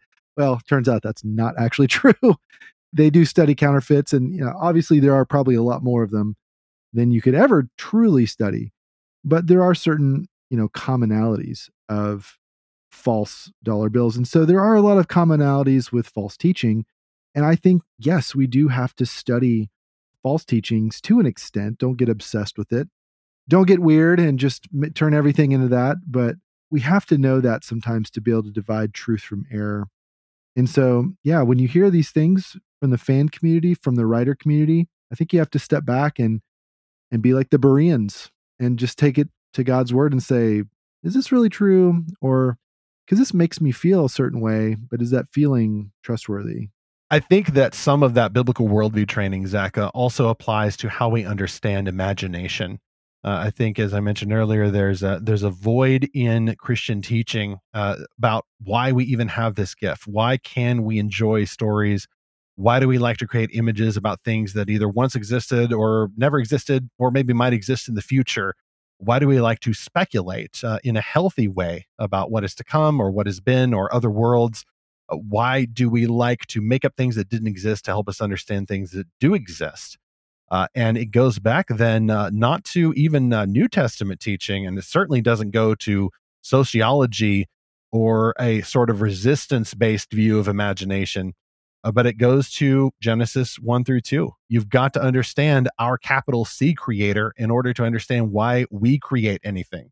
And I'm not just talking about authors here. I'm talking about a fan who is creating these images in her or his head while enjoying a fantasy book or a sci-fi story of some kind.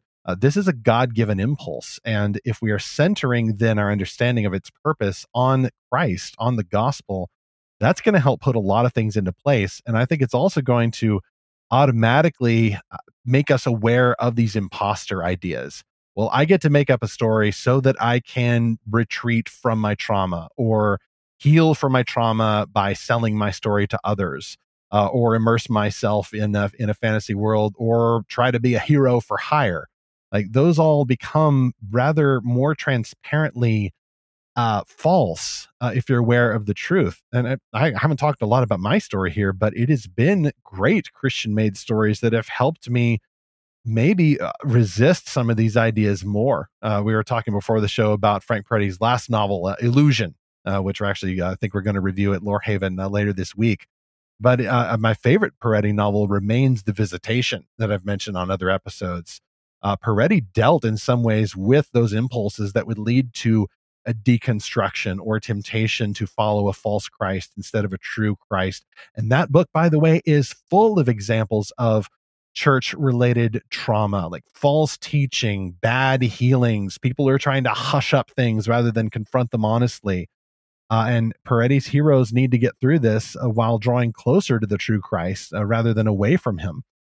And that story, as well as some other Christian stories, really helped me work through those things, I think, even before I dealt with them in real life. So that is another healthy response that we can have to church trauma, is work it out in stories. Like Laura's novel, That Pale Host, like is I think, a very healthy way of confronting those darknesses, even things like depression and feeling haunted, and even some evil that is lurking among Christ-professing people in your church. Like, it does happen. But there are healthier ways to respond to that, not so much throwing all of them out or being vengeful and certainly not going then for things like deconstructionism or other unhealthy responses that could qualify as false religions. Well, I was gonna say it is kind of funny because I didn't really say that, but I mean, my book actually is a big theme of it is church trauma. I Yeah, probably should have said that sooner. For it me, totally it's relates. my own personal theme for that is more the sovereignty of God. But I think there's I'd say about a third of the book takes place at church with church people who are most people in the story are Christians and they do the things Christians do. They are equal parts kind and compassionate and cruel and it just depends on the situation. It depends on all these different things. And so it's really my intent there was not to be mean about the church or, put all my junk out there for everybody to see or any of that stuff. It was more I intended for the end of that story to show the beginning of healing, to show the beginning of change in toxicity in the culture, that seeing somebody riding the ship, to see God's people recognizing that they have brokenness in the camp that they need to deal with. And there's a lot of really good Christian fiction out there that does that. Like a Tosca Lee's series, the first book is The Line Between, and then Oh, A that Sea is of a good one. Light. Yeah. Yeah. Excellent example of showing somebody in a very toxic religious environment having to navigate how do I have a relationship with God now after coming out of this mess? How do I deal with what I've been through? And so that kind of thing can be deeply encouraging, and deeply healing to read somebody else walking through that healing. One of my very favorite quotes of all time is N.D. Wilson says, "Stories are like catechisms, but they're catechisms for your impulses. They're catechisms with flesh on." Right. So the Right. character is walking through the questions you have and giving you the answer that the author believes. And so that's why it's so important to pick books by good authors who love Jesus and who are reflecting Christian worldview, because their answer is going to be determined by what they believe, which is literally what the class I'm going to be teaching about is. But there's also this really cool quote from Madeleine L'Engle that I really resonated with. And I think this applies whether you are reading fiction or writing fiction. I think both. This is my faith in a loving creator of the galaxies, so loving that the very hairs of my head are counted, is stronger in my work than in my life. And often it is the work that pulls me back from the precipice of faithlessness. So there's so much junk out there, but there's so many beautiful books that can renew your faith, that can renew your love for Christ, that can help you grow and move forward out of into healing and away from your pain. And it can also it gives you like it's they're walking through the questions you have to find an answer. And it may not be the answer that's easy. Sometimes you don't get what you want from life. Sometimes you don't get what you'd prefer. And sometimes that's not the right thing. What you want is actually going to hurt you. What you need is God's answer for things, God's healing, his love, and his truth. And sometimes truth is just not, it's always going to sting a little bit. Like it's just going to sting. And I think as long as as long as the story that you're reading is intended to heal and help, then that sting, I think, is worth it. Marion, we've talked before too about the need for a Christian who's been through trauma or some kind of pattern of sin against us to understand how biblical reconciliation works. And we've discussed and even debated like exactly what Yeah. terms we use. And I think we're both going in and hopefully in the same direction there.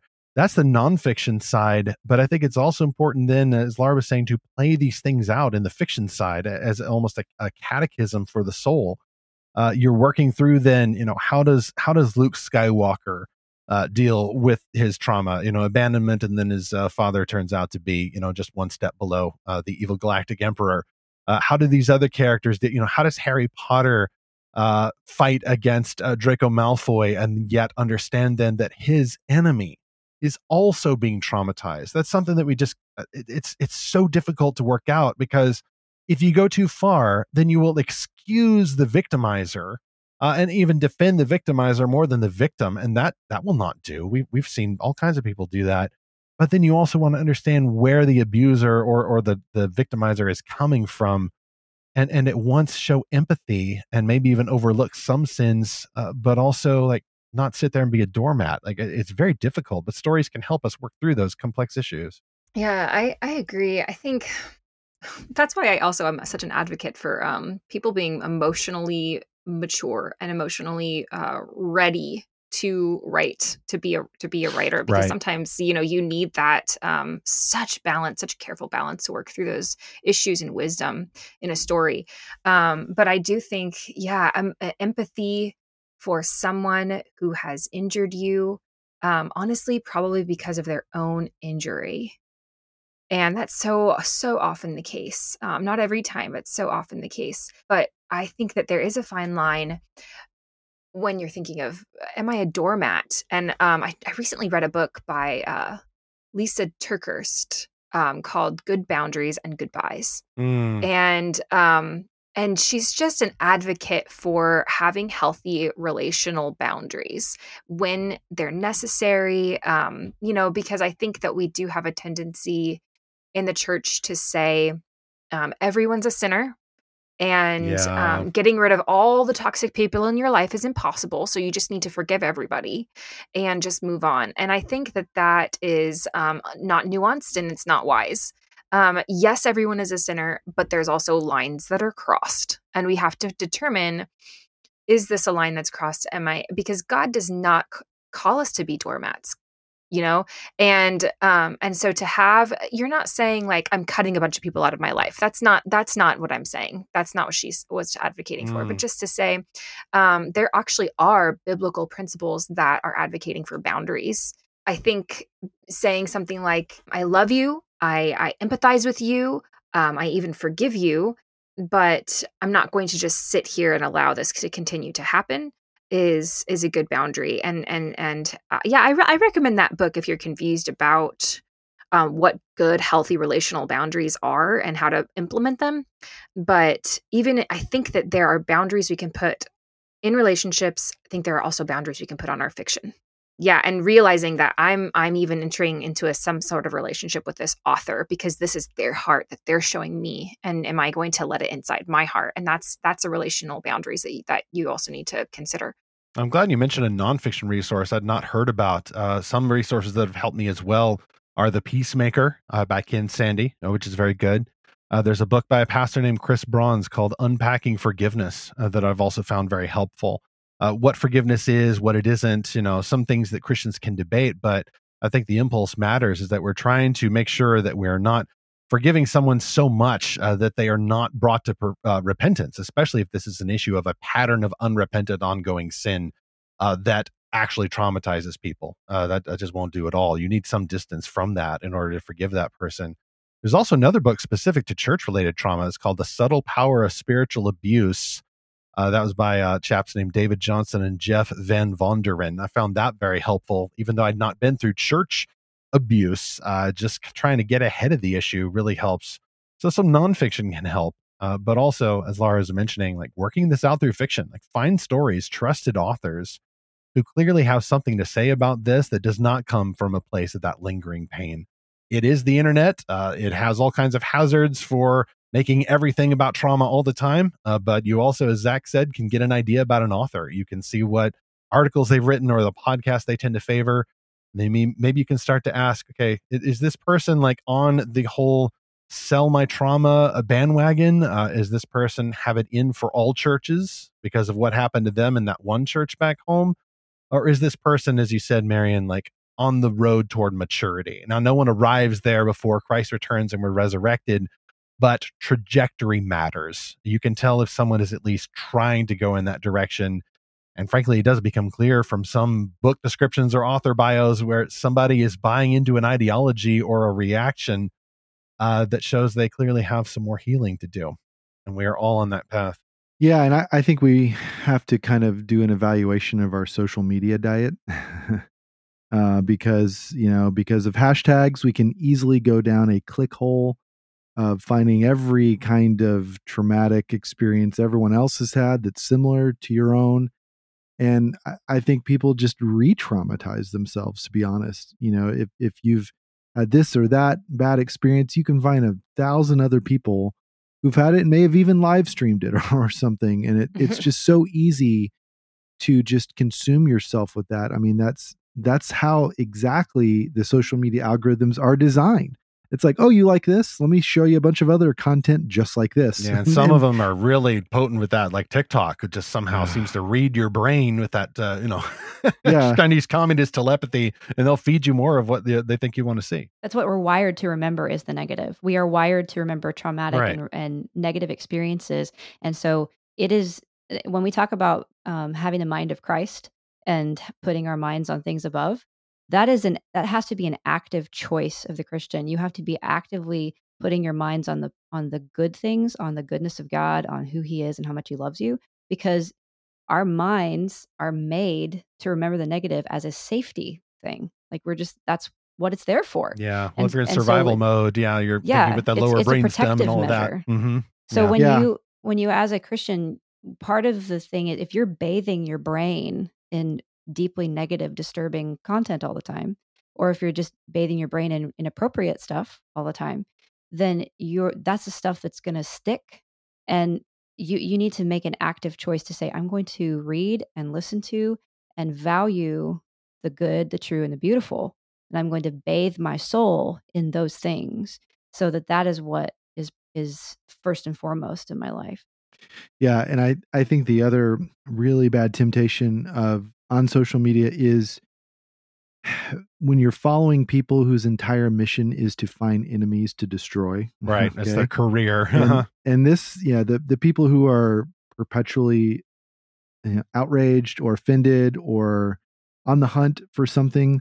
Now, again, that can serve a purpose at times, but someone whose job it is to always find an enemy, and I don't really care which side of the political thing this is on. This happens all over. It's harder to see it when it's something you agree with, and when it's something that almost seems like a morally righteous crusade. But I'm really brought back to scripture here, Stephen, which is Titus 3:10. Warn a divisive person once, and then warn them a second time. After that, have nothing to do with them. And to be honest, I've had 3 strikes and you're out. I mean, a boundary, right? It is. How many of us actually do that? That's a very high bar. But I've had to do this a couple of times. I've just had to, just distance myself from people who all they want to do is find a group within the church to blame for everything. And it's just not healthy to focus on that. At the beginning, we talked about how stories can be like this escape. And it can be too escapist, and you just kind of drown your sorrows in a good story. Well, we've talked about the quote before from Tolkien via Lewis about, what class of men would you expect to be most preoccupied with and hostile to the idea of escape? And Tolkien gave the obvious answer: jailers. Fascists as well as communists are jailers. Both would assure us that the proper study of prisoners is prison. And so, look, there is a very good use for, yes, escapist and fantastical fiction, and it's to show us a better world, sometimes a world as it should be, or even a difficult world and how normal people survive it and conquer it. And so that can give us strength and that can give us positive resources. But it really does have to have that element of good conquering evil. If it's just evil consuming everything, then that's a bad escape. That's just further prison that you're putting yourself in. Well, I keep going back to something Jackie Hill Perry said. She's one of my favorite Bible study teachers. She's such a neat lady. And she went through some really traumatic church experiences. And especially when she was a baby Christian, like really brand new to the faith.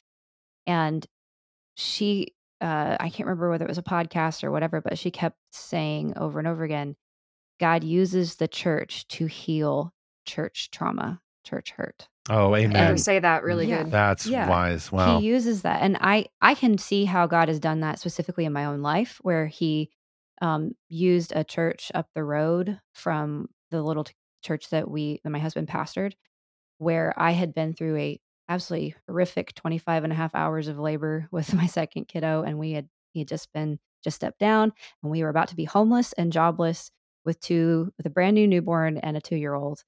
And I was going to be moving into my grandfather's house. He had passed away that summer. So I had all this junk. And the lady that was my nurse in the labor and delivery happened to be the worship leader of that church. Like she Oh, was the lady in charge. And she prayed with me throughout that whole ordeal. She came and checked on me the next day when I had my son and everything was good. And then 2 weeks later, it was our last week in that state, and I went up to that church hoping to hide in the back and hide from everybody.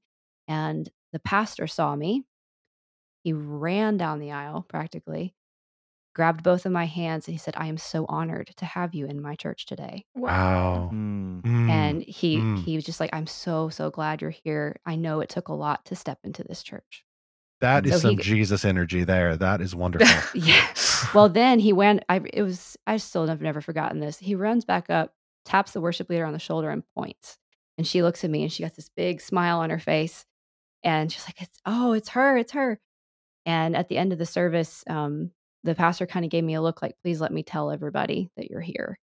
And then I just like, okay, fine, whatever. Obviously, I can't be anonymous and hide in the back. And he asked, he said, I told everybody's, I've told you about what's been happening to Laura McCary and Caleb McCary at the church down the road. And she's here today in our church. And he points at me. The whole congregation is like starting to cry. And he had the worship leader and all the women in the church gather around me and pray over me. And Wow. I have never forgotten that, and I never will, because it's something that sorry, I'm getting emotional. No, But it's okay. it We're was like Christian so TV here. I'm sweating Yeah. some manly eyeball sweat right Yeah. now, actually. It was so deeply healing because and I never tell my church experience story without ending with that, because Mm, that is what the body of Christ is supposed to look like. That Yeah. is how it is supposed to behave. right. And that is how it has repeatedly behaved in my life since, where they have stepped into the gap and they've said, "We love you. We're going to hold you up. We're going to hold up your arms when you are exhausted." And Mhm. so I know it's hard to keep looking. I know what it feels like to the last place you want to be is church. And I understand how hard that can be. And so I would just say to anybody who's struggling with this, don't give up looking. There is a good godly church out there, and there are godly people who will love you and hold you up. And they might even watch, sci-fi and fantasy or read Tolkien with you. So we exist and we go to It does church. happen. Come and find us. We want you there, and don't be a lone wolf Christian and think you can heal on your own. Let the church come around you and hold you up and bring that healing. Amen. So to sum up, we've got three solutions here. Certainly healing scripture and finding healing in Christ himself as revealed in the gospel and God's holy word. Secondly, those true life stories of healing, like you mentioned, Laura, or any other true life story that you know, faithful listener, share those. Like, yes, talk about the bad parts, talk about the trauma as much as you can, as much as you feel comfortable to. Name names if you need to, or obscure them, but always end if you can. If you've heard that kind of healing story, then definitely mention that. There's such power in that to heal and help restore. And then thirdly, great fiction that reflects those great stories. It is out there. Sometimes you got to look for it because there's even not a lot of Christian fantasy specifically talking about churches and these situations in the real world. But it does exist, both old and new. And I'd love to see more of that. And frankly, I could use more of that. And I think that Christian fans need more of that to help foreground the fantastical elements in reality and deal with those issues of trauma and healing, which often continues throughout all of life, by the way. It's not a happy ending. You'll go back through those memories. Something will, I guess you could say, trigger. So something will bring all those back. But if you are on the road toward healing, it may not hurt so much. And then maybe eventually you'll be in a place where you too can be used. I like that pastor, Laura. I like that worship leader. Like, wow, like I said, Jesus energy, but it really is. That is Christ, our great physician. And we've got to look toward our great physician and his physician's aides in training on earth in the local church more than we look to those who've wounded us. It's real, it's serious, but so is the love of Christ through a good local church. Laura, we've already talked about your work, That Pale Host, that delves into some of these themes, but you're also working on this writer's course. I just want to ask both of you what you're working on now and then tell people how they can track more of your stuff. So, Laura, I'll start with you. Yeah, well, I'm working on a novel series that's about mermaids. That's all you get. I'm really excited about it, though. It's going to be a lot of fun, and I think that it's going to deal with a lot with themes of identity and obedience to God, even when you don't think you can do it. And I'm really excited about that. I also it's Worldview for World Builders is the class I'm working on. I am in the process of writing and filming it right now, and it's intended for Christian authors of science fiction, fantasy, horror, etc., to understand how your faith shapes what you write. It doesn't just shape it, it determines it. So what you believe will determine what you're comfortable writing and what you put on the page. And I'm really excited about it. I'll be putting out more information about it soon. But I think it's gonna be a lot of fun. I'm having a lot of fun because I get to read a lot of random stuff that I had never seen before, like Tolkien on fairy stories and stuff. So it's been a lot of fun. And Marion, what are you working on?